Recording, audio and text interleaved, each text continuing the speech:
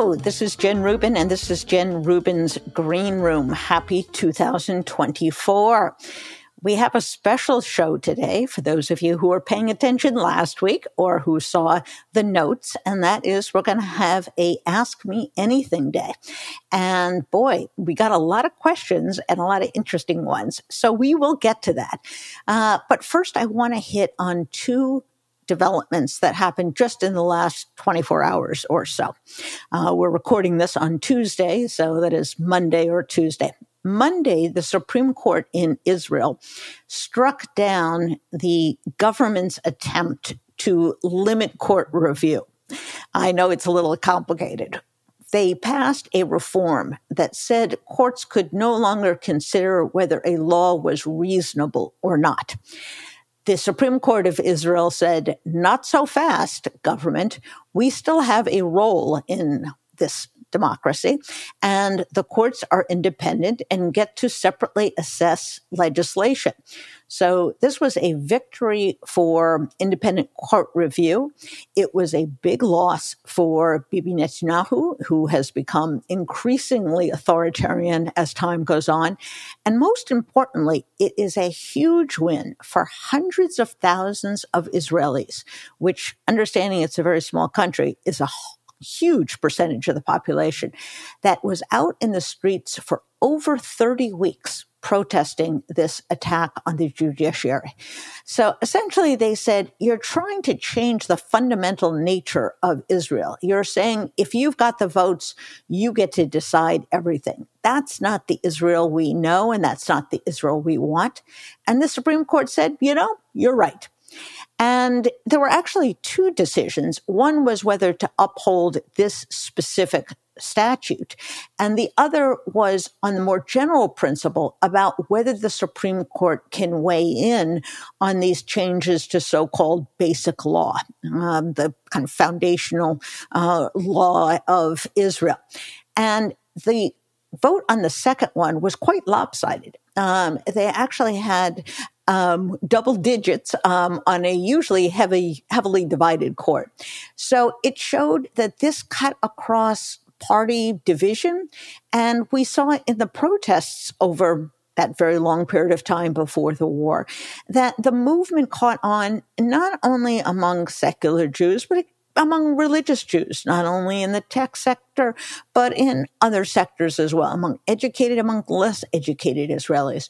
So it really was an impressive showing of kind of a spirit of, if you will, democracy and a spirit of civic ownership of their government that we have not seen in Israel really since the founding days of the state. And as time goes on, I think this is going to be extremely important, not only for U.S.-Israel relations, but for the war. So let me explain. The war is being fought with huge public support, given the October 7 massacre. But more and more Israelis are taking to the streets to say, okay, I think we've accomplished what we set out to do. We need to get the hostages back. If this goes on indefinitely, as it sometimes indicates from the language the government uses, we're never going to get those people back.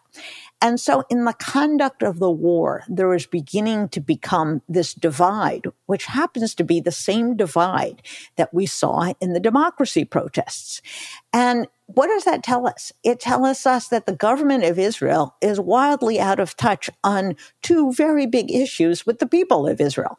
And that is on the nature of its democracy, and secondly, on the conduct of this war.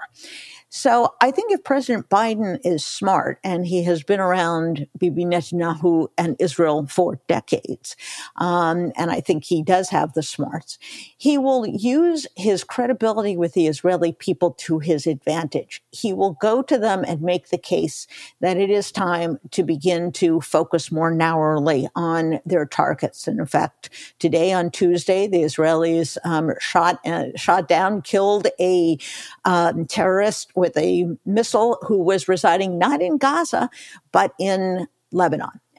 So it shows there are other ways to go about defeating Hamas other than plowing into Gaza. So I think he will use this to his advantage insofar as he can now talk to the Israeli people and say, I get you. He too was wary of these attacks on democracy. He too called for a consensus building. He too has been calling for a more far-sighted view of what's going to become of Gaza after the war ends. So in a very real sense, Biden is much more in touch with the Israeli people than Bibi Netanyahu is. So it's going to be an interesting development, and I hope the latest ruling from the Supreme Court accelerates the time when he will go and when he will leave government in disgrace, I would add, since he was in power at the time of the worst massacre of Jews since the Holocaust. So that's on the international front. On the domestic front, just within the last hour or so, we received word that Claudine Gay, who was the president of Harvard, has resigned.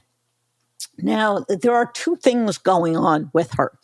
One was the response to anti-Semitism and to violence and abuse on campus when she apparently could not quite wrap her mind around the notion that Jews were protected just like blacks, just like women, just like anybody else under their code of conduct, and that in any case they shouldn't be tolerating calls for genocide against anyone.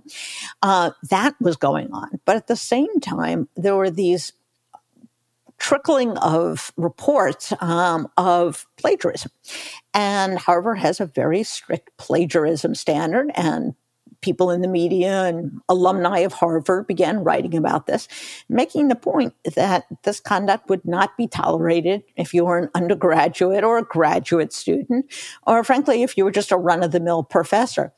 And these reports did not go away.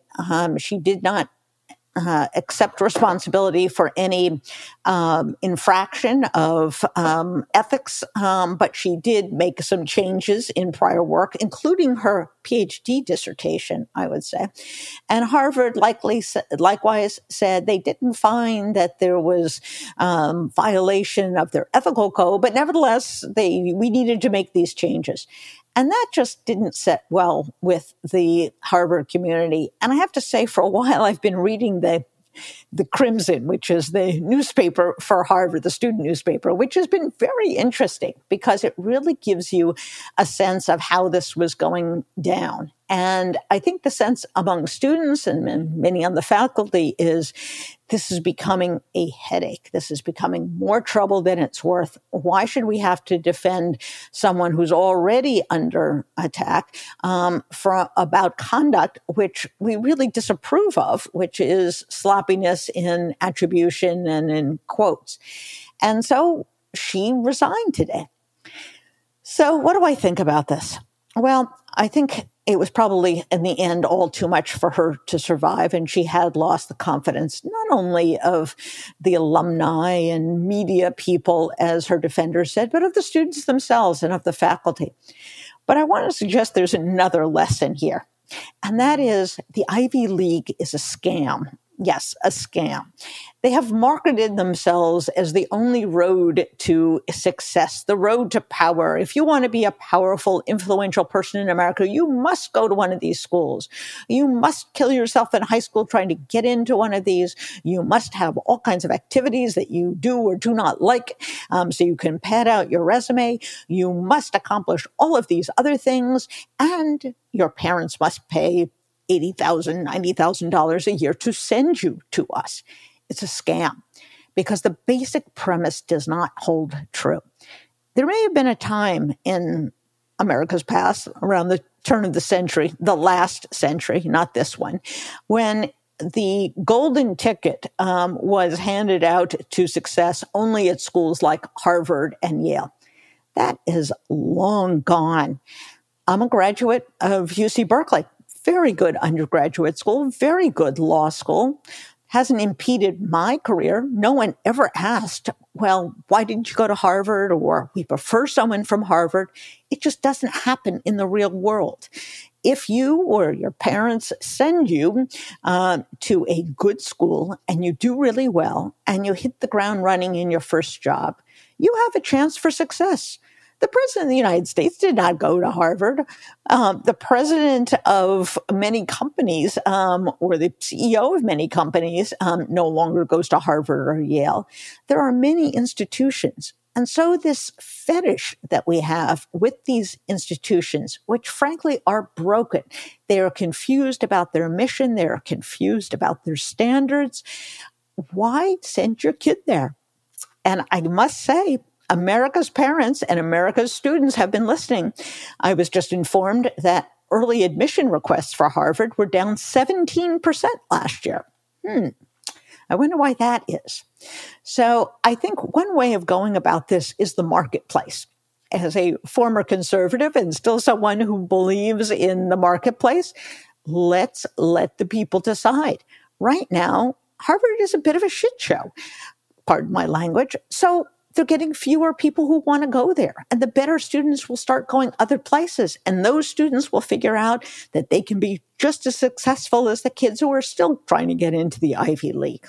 So perhaps this is a reckoning that has been long in coming, not necessarily for speech codes or for how the institutions deal with plagiarism, but for the nature of the institutions themselves, what value they have, and why we attribute such, attention and quality and reverence for institutions, which, as I said, are pretty broken these days.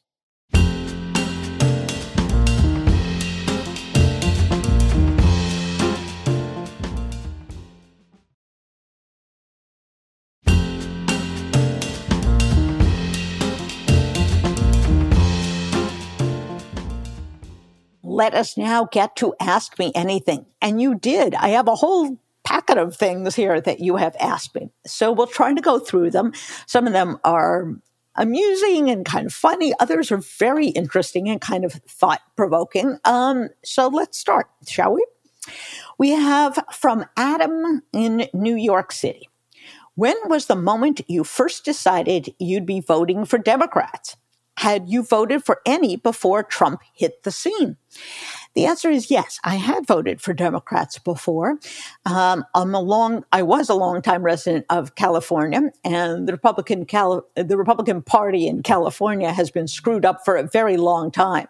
So I must say I voted at least once, probably twice, for Dianne Feinstein, who I thought was a very moderate, middle-of-the-road Democrat, and had no problem voting for her at all.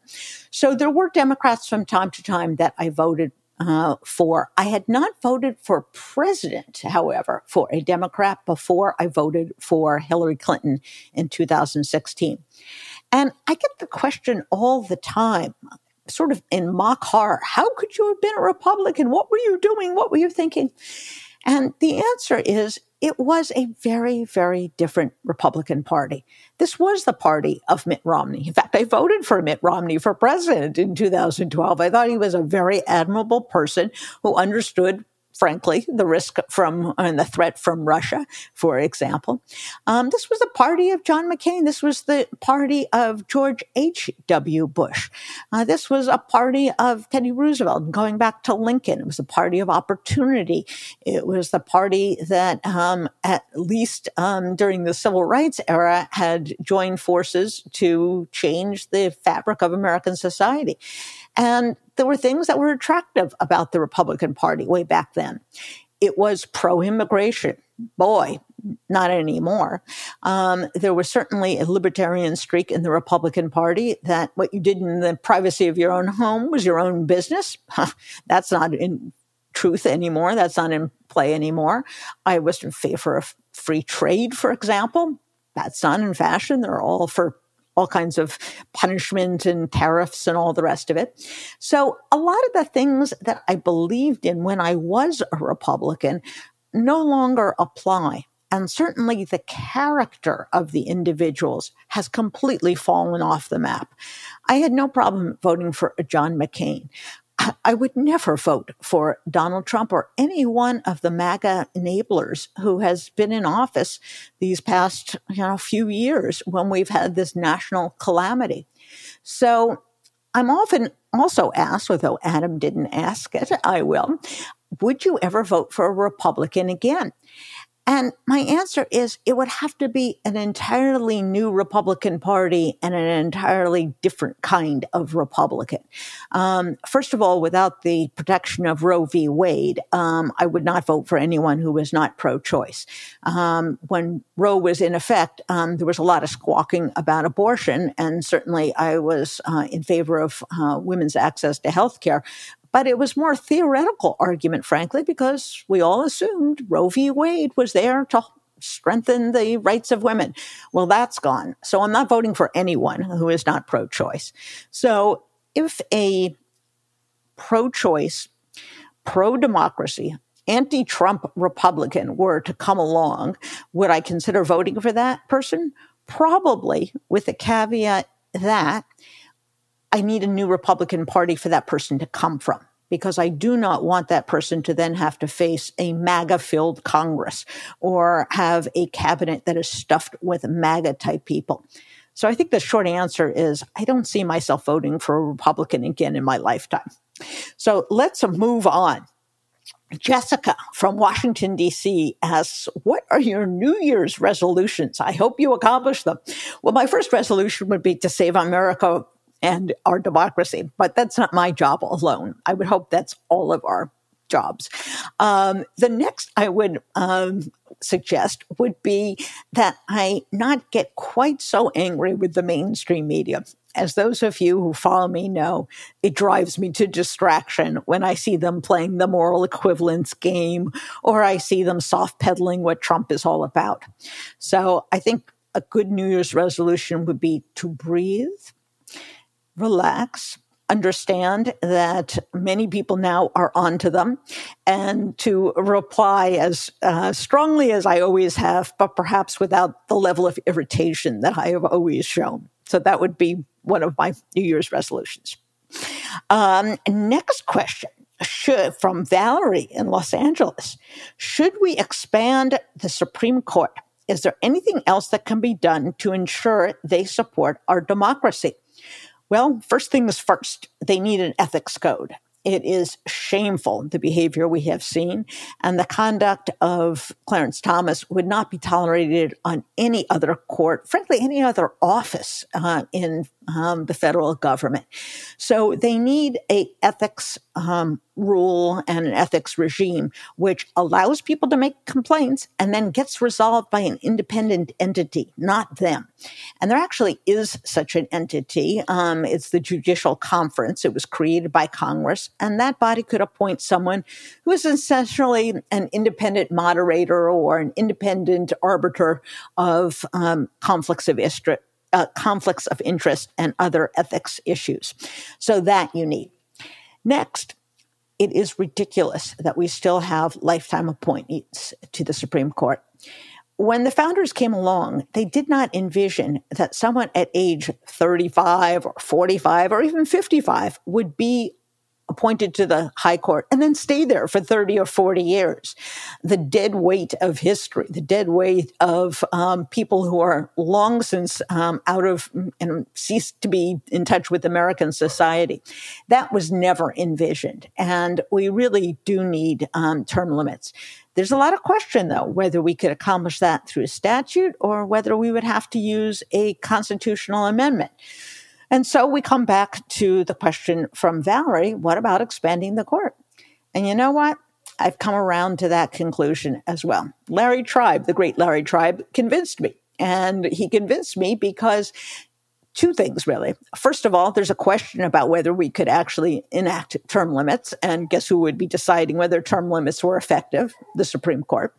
And secondly, it would take a very long time because no one is suggesting that all of their term limits cease immediately.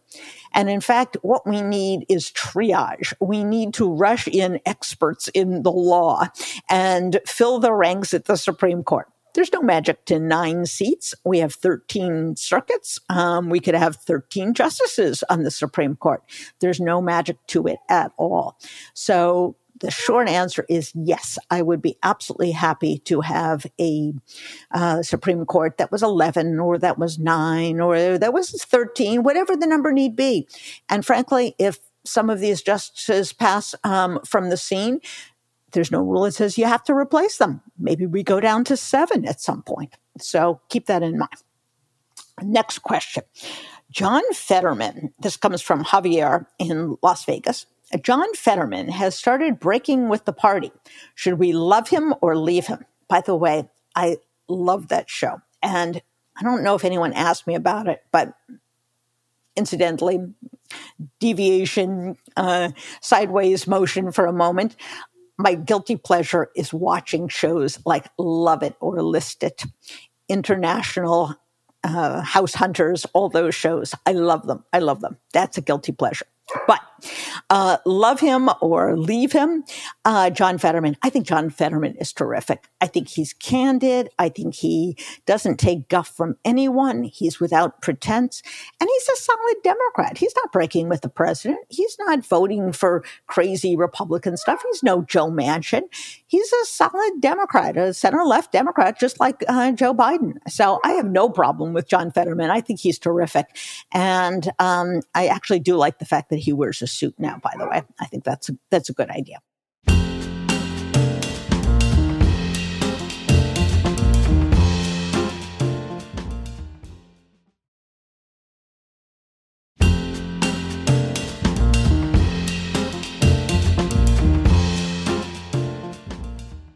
Paul from Seattle, Washington asks, do you think Trump will be convicted on any of his charges? Which do you think are the most likely? Well, yes, I do think he's going to get convicted. I think he's going to get convicted in at least 3 of them. The one that concerns the D.C. coup, that is the federal case in D.C. District Court. It may get delayed a little bit because we now have these appeals concerning immunity. We have an issue concerning the 14th Amendment. But I think that is going to go to trial next year. Maybe not in March, but by May or June, certainly sometime during the summer. And I think with a good judge, an excellent prosecutor, and really no factual or legal defense for him, he's going to get convicted. And that's the big one, because that's the one that holds him accountable for trying to destroy our democracy. Then there is the New York case. A lot of people forget about New York, or they give it short shrift. They say, well, it's not all that important. It's just about falsifying business documents related to the hush money that he paid to the star, the porn star before the election of 2016. Whoa, time out. This is important stuff. He falsified documents so that the voters wouldn't figure out who he was. That is, in fact, a election-related crime. That's the first time he tried to pull the wool over the American people, doing something that was illegal in order to get elected. And that's real stuff. And by the way, this is not selective prosecution. This DA, Alvin Bragg in Manhattan, has brought dozens of these cases, not involving a porn star, but involving some kind of falsification of business records. The people of New York have a right to expect that businesses will keep accurate records because they have meaning. They have meaning for banks and insurance companies and everything else. So I would not poo-poo this particular case. And I think, once again, he didn't really have a defense. All he's doing is hopping up and down and screaming, I'm a victim. So there, too, I think he's going to get convicted. Next, we have Atlanta. We have the entire scheme of the false electors and trying to pressure the Republicans there to find, quote, 11,780 votes, which would have flipped the state to him. And once again, they have him caught dead to rights. They have the facts. They have the law. And I think there are going to be some more plea bargains, so there'll be more witnesses against him. Not clear whether that case will go to trial in 2024, but when it does, I think he's going to get convicted. And lastly, what I will say about the documents case is this is arguably as serious as the January 6th case. This guy took the most closely held documents, including documents apparently related to a strike on Iran. Oh, by the way, that's kind of relevant these days. And He took them. He lied about taking them. He refused to give them back. He arguably lied to prosecutors and to his own people about whether he still had them. He should be prosecuted. Now, he drew a judge who was just awful. And frankly, I think Jack Smith made a bad call bringing suit in Florida. There's a theory by which he could have brought suit in D.C. But in any case, they are in Florida. This judge is atrocious. She's dragging her heels, and we'll all be, in the next world, and not just Donald Trump, by the time she gets around to allowing a trial to go forth. So I'm less optimistic about that one. But in answer to the question from Paul from Seattle, yes, he is going to get convicted in one or more cases next year. So we have that to look forward to. Jackie from Detroit, Michigan asks, can you share your favorite fiction and favorite nonfiction book with us? I love this question because I read a lot. And if you read my newsletter, which you can get if you're a subscriber to the Washington Post, shameless plug, you will find out that I read a lot. And I talk to my readers at the Washington Post about books a lot. And I would say my favorite nonfiction book of all time is Isabel Wilkerson's The Warmth of Other Suns. And that is about the great migration of Blacks from the South to the North and to the West. And it is just beautifully written and utterly fascinating. It's a long book, as a lot of books that I really love are. It is filled with insight into the human condition and insight into American society, and it is just terrific. I adore it. Now, fiction books, I have many favorites here, so it's going to be a little hard for me to single out one. But I think I would have to come up with A Gentleman from Moscow.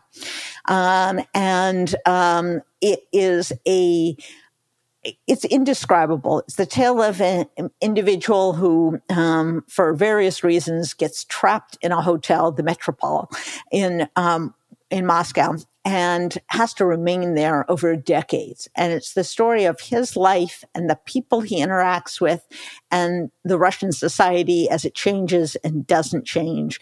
And I would hate to compare it to one of the great books of all times, but it's sort of like Dr. Zhivago. It really is. It's that big in scope and that fabulous and that beautifully written. So, and the author is Amir Towles, who also wrote The Lincoln Highway, which is very, very good, but not as good as A Gentleman in Moscow.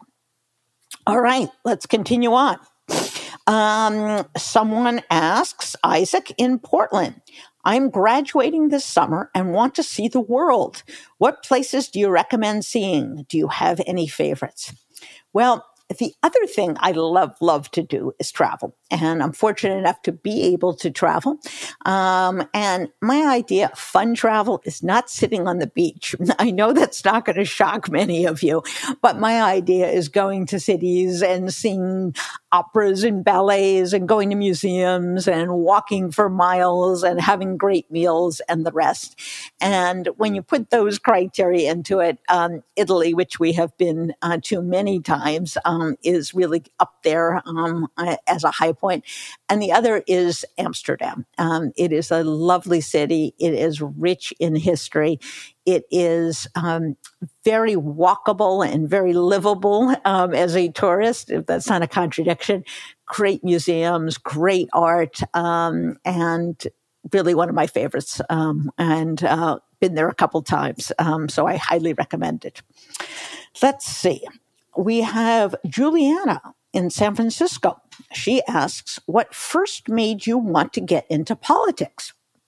Now, this question surprised me, not because it's an odd question, but because I don't really think of myself as in politics. I think of myself as a journalist who covers politics or who covers policy. And the bigger question, how did I get into this, or first what made me want to get into it, is from the time I was a kid. That was the topic of discussion at the dining room table. It was about politics. It was about policy. It was about the war in Vietnam. It was about every policy issue that you could have imagined in the late 60s and into the 70s. And that's just what our family did. We argued and we talked about politics. And the magazines that were in the house were The Atlantic, Newsweek, and that's what I read. And so it was always with me. And I was always fascinated by it because it's really about the human condition. They say that politics is morality played out in policy. So it's always been fascinating to me. I was a history major and still read a lot of history. And policy and politics is nothing but the beginning of history. It's what makes up history. It's what when they look back upon as our history. So it's always been a fond hope of mine that I would be in the political realm in some fashion. I started my career, started my adult life as a lawyer for about 20 years, moved to Washington, D.C., and took up journalism. And it was a great fit. I love doing it. There's nothing I would rather do right now, even with Donald Trump in the scene. And even though I would sometimes like to put my fingers in my ears and hum, but politics, public policy still drives me, fascinates me. So thank you for that question.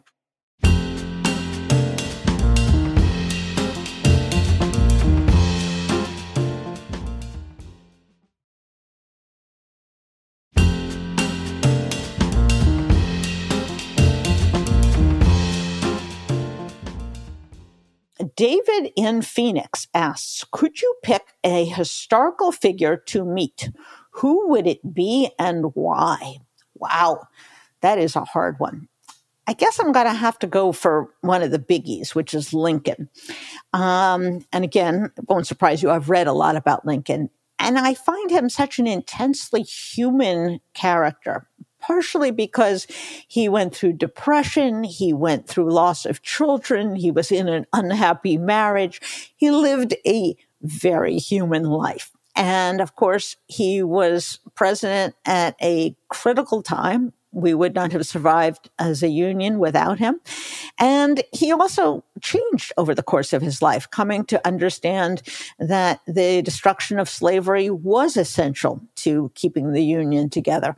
And of course, he also wrote beautifully and was a self-educated man, never went to school, and came from very poor folk. So I have always found him to be a fascinating character and a really kind of an inspiration for the American dream of coming from the most humble beginnings and attaining great things, doing great things. So definitely up there is one of my favorite would you like to meet individuals. Next question from Yasmin in Chicago, Illinois.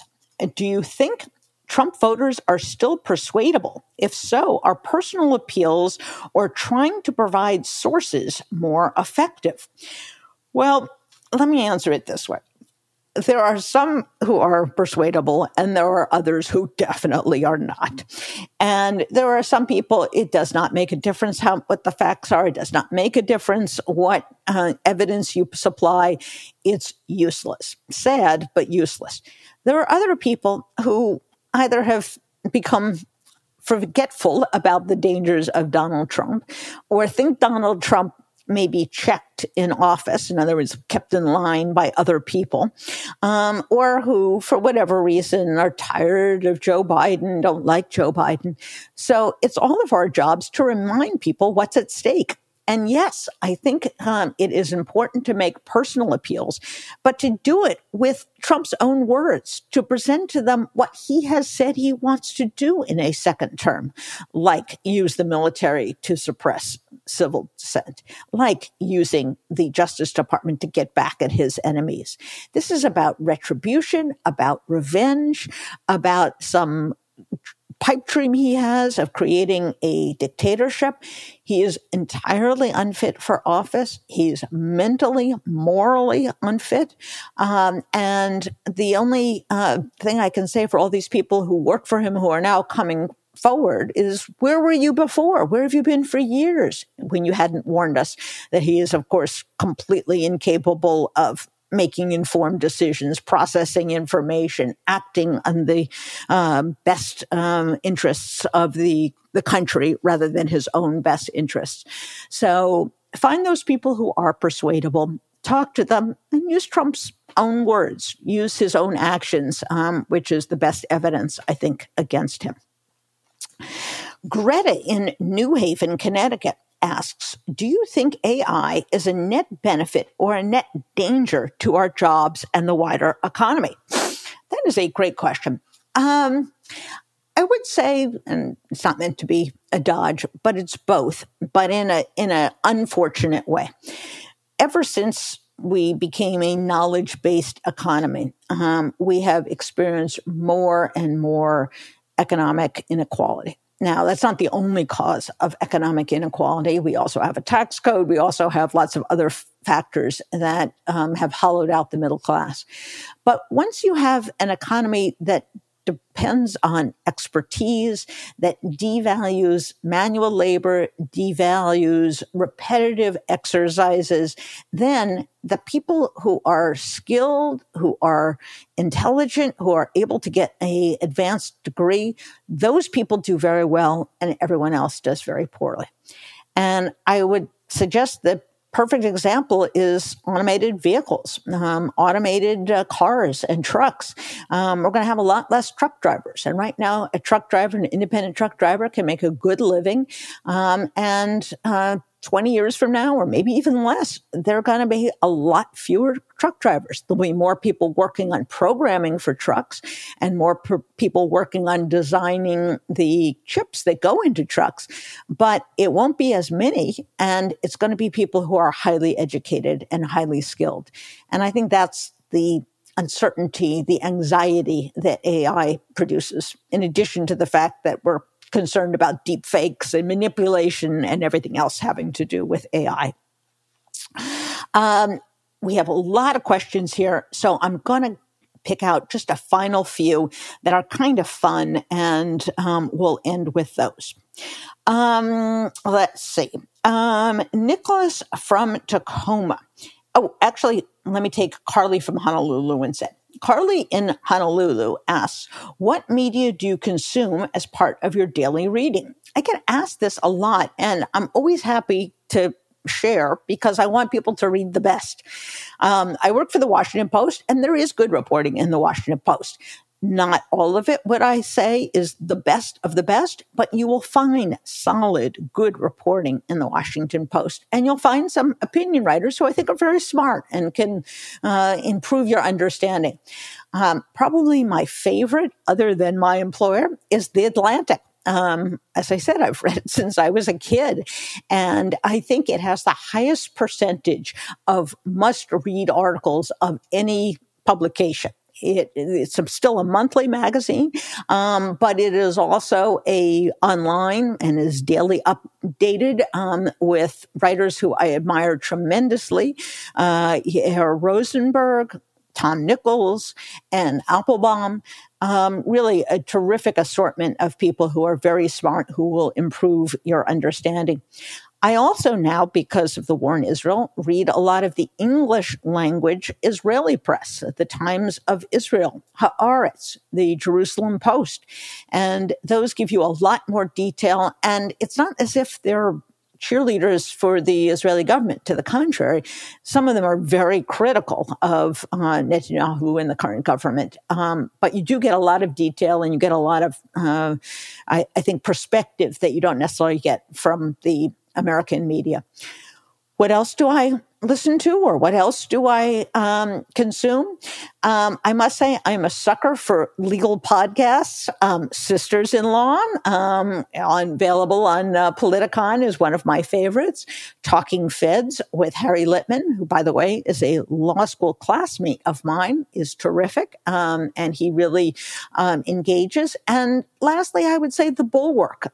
They are doing some of the best analysis, some of the best discussion, and they, of course, are never Trumpers. They really understand Republicans, Americans, and they understand the problem with their arguments. They understand the pitfalls, and they are very amusing, very funny readers. So I would commend all of that to all of you.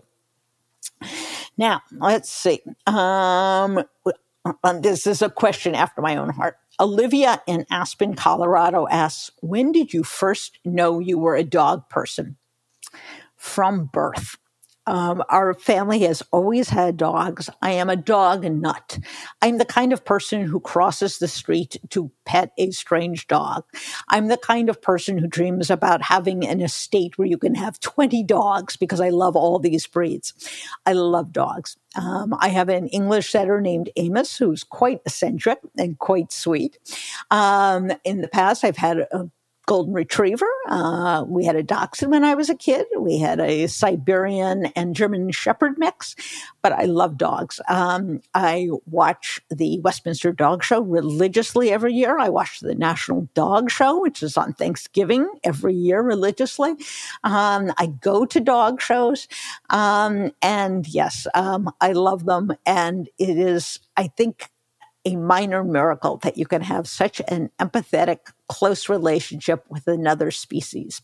Yeah, what else can I say? I love dogs, always have. Let me end with this one. Molly in Miami, Florida asks, do you have a favorite show genre? And what are you watching to start off the year? Well, I have really sort of two answers to that. One is I am a sucker for rom-coms. Yes, I watch them incessantly, and most of them are really bad. Nora Ephron, I think, perfected the art of the rom-com, and I miss her tremendously. She made some of the best, but I still love them. The other that I enjoy, this is not going to surprise you, both in television and in motion pictures, is historical thrillers, war, things that have to do with the real world and conflicts and problems. Borgen, which was a series produced and then shown on Netflix, which is about the Danish prime minister, one of my favorite series of all times. I loved Fauda, which is the Israeli series about the Palestinian-Israeli conflict. I absolutely love Band of Brothers, which is the multi-part series on World War II. So any of those kinds of shows I really love. And as far as going into this year, I can't say that I have found a new show that has really grabbed me, but I will mention two films. One is American Fiction, which is hysterical, about a Black academic who decides to write a trashy, exploitive Black novel, and to his chagrin, makes a mint doing it. And it is a great takedown of liberals, of Hollywood, of publishing companies, and it's just an absolute delight. And the other one is called Bank of Dave, and it is on Netflix. It's a story about a guy who goes to a little town, Burnley in northern England, and he's sent there on a fool's errand to be a lawyer for a guy who wants to start a community bank. Why is this a fool's errand? Well, in England, they had not chartered a bank for 150 years. This is the quintessential old boys club. And what happens and how he gets to get his bank and the class rivalry and the sort of social mores of London are really delightful. So I would highly recommend that to you. Well, this has been a ton of fun. I will do it again. I have many questions I did not get to. I am sorry, but our time is coming to an end. But send them in. We'll do this again, maybe sort of halfway through the year. We'll do another one of these. And in the meantime, please tell your friends if you enjoy Jen Rubin's Green Room. We'll be back with a new show every Wednesday. Next week, we'll begin our 2024 shows. If you like this show, please tell your friends. They can watch Jen Rubin's Green Room on Spotify, Apple Podcasts, or wherever they get their podcasts. Bye-bye.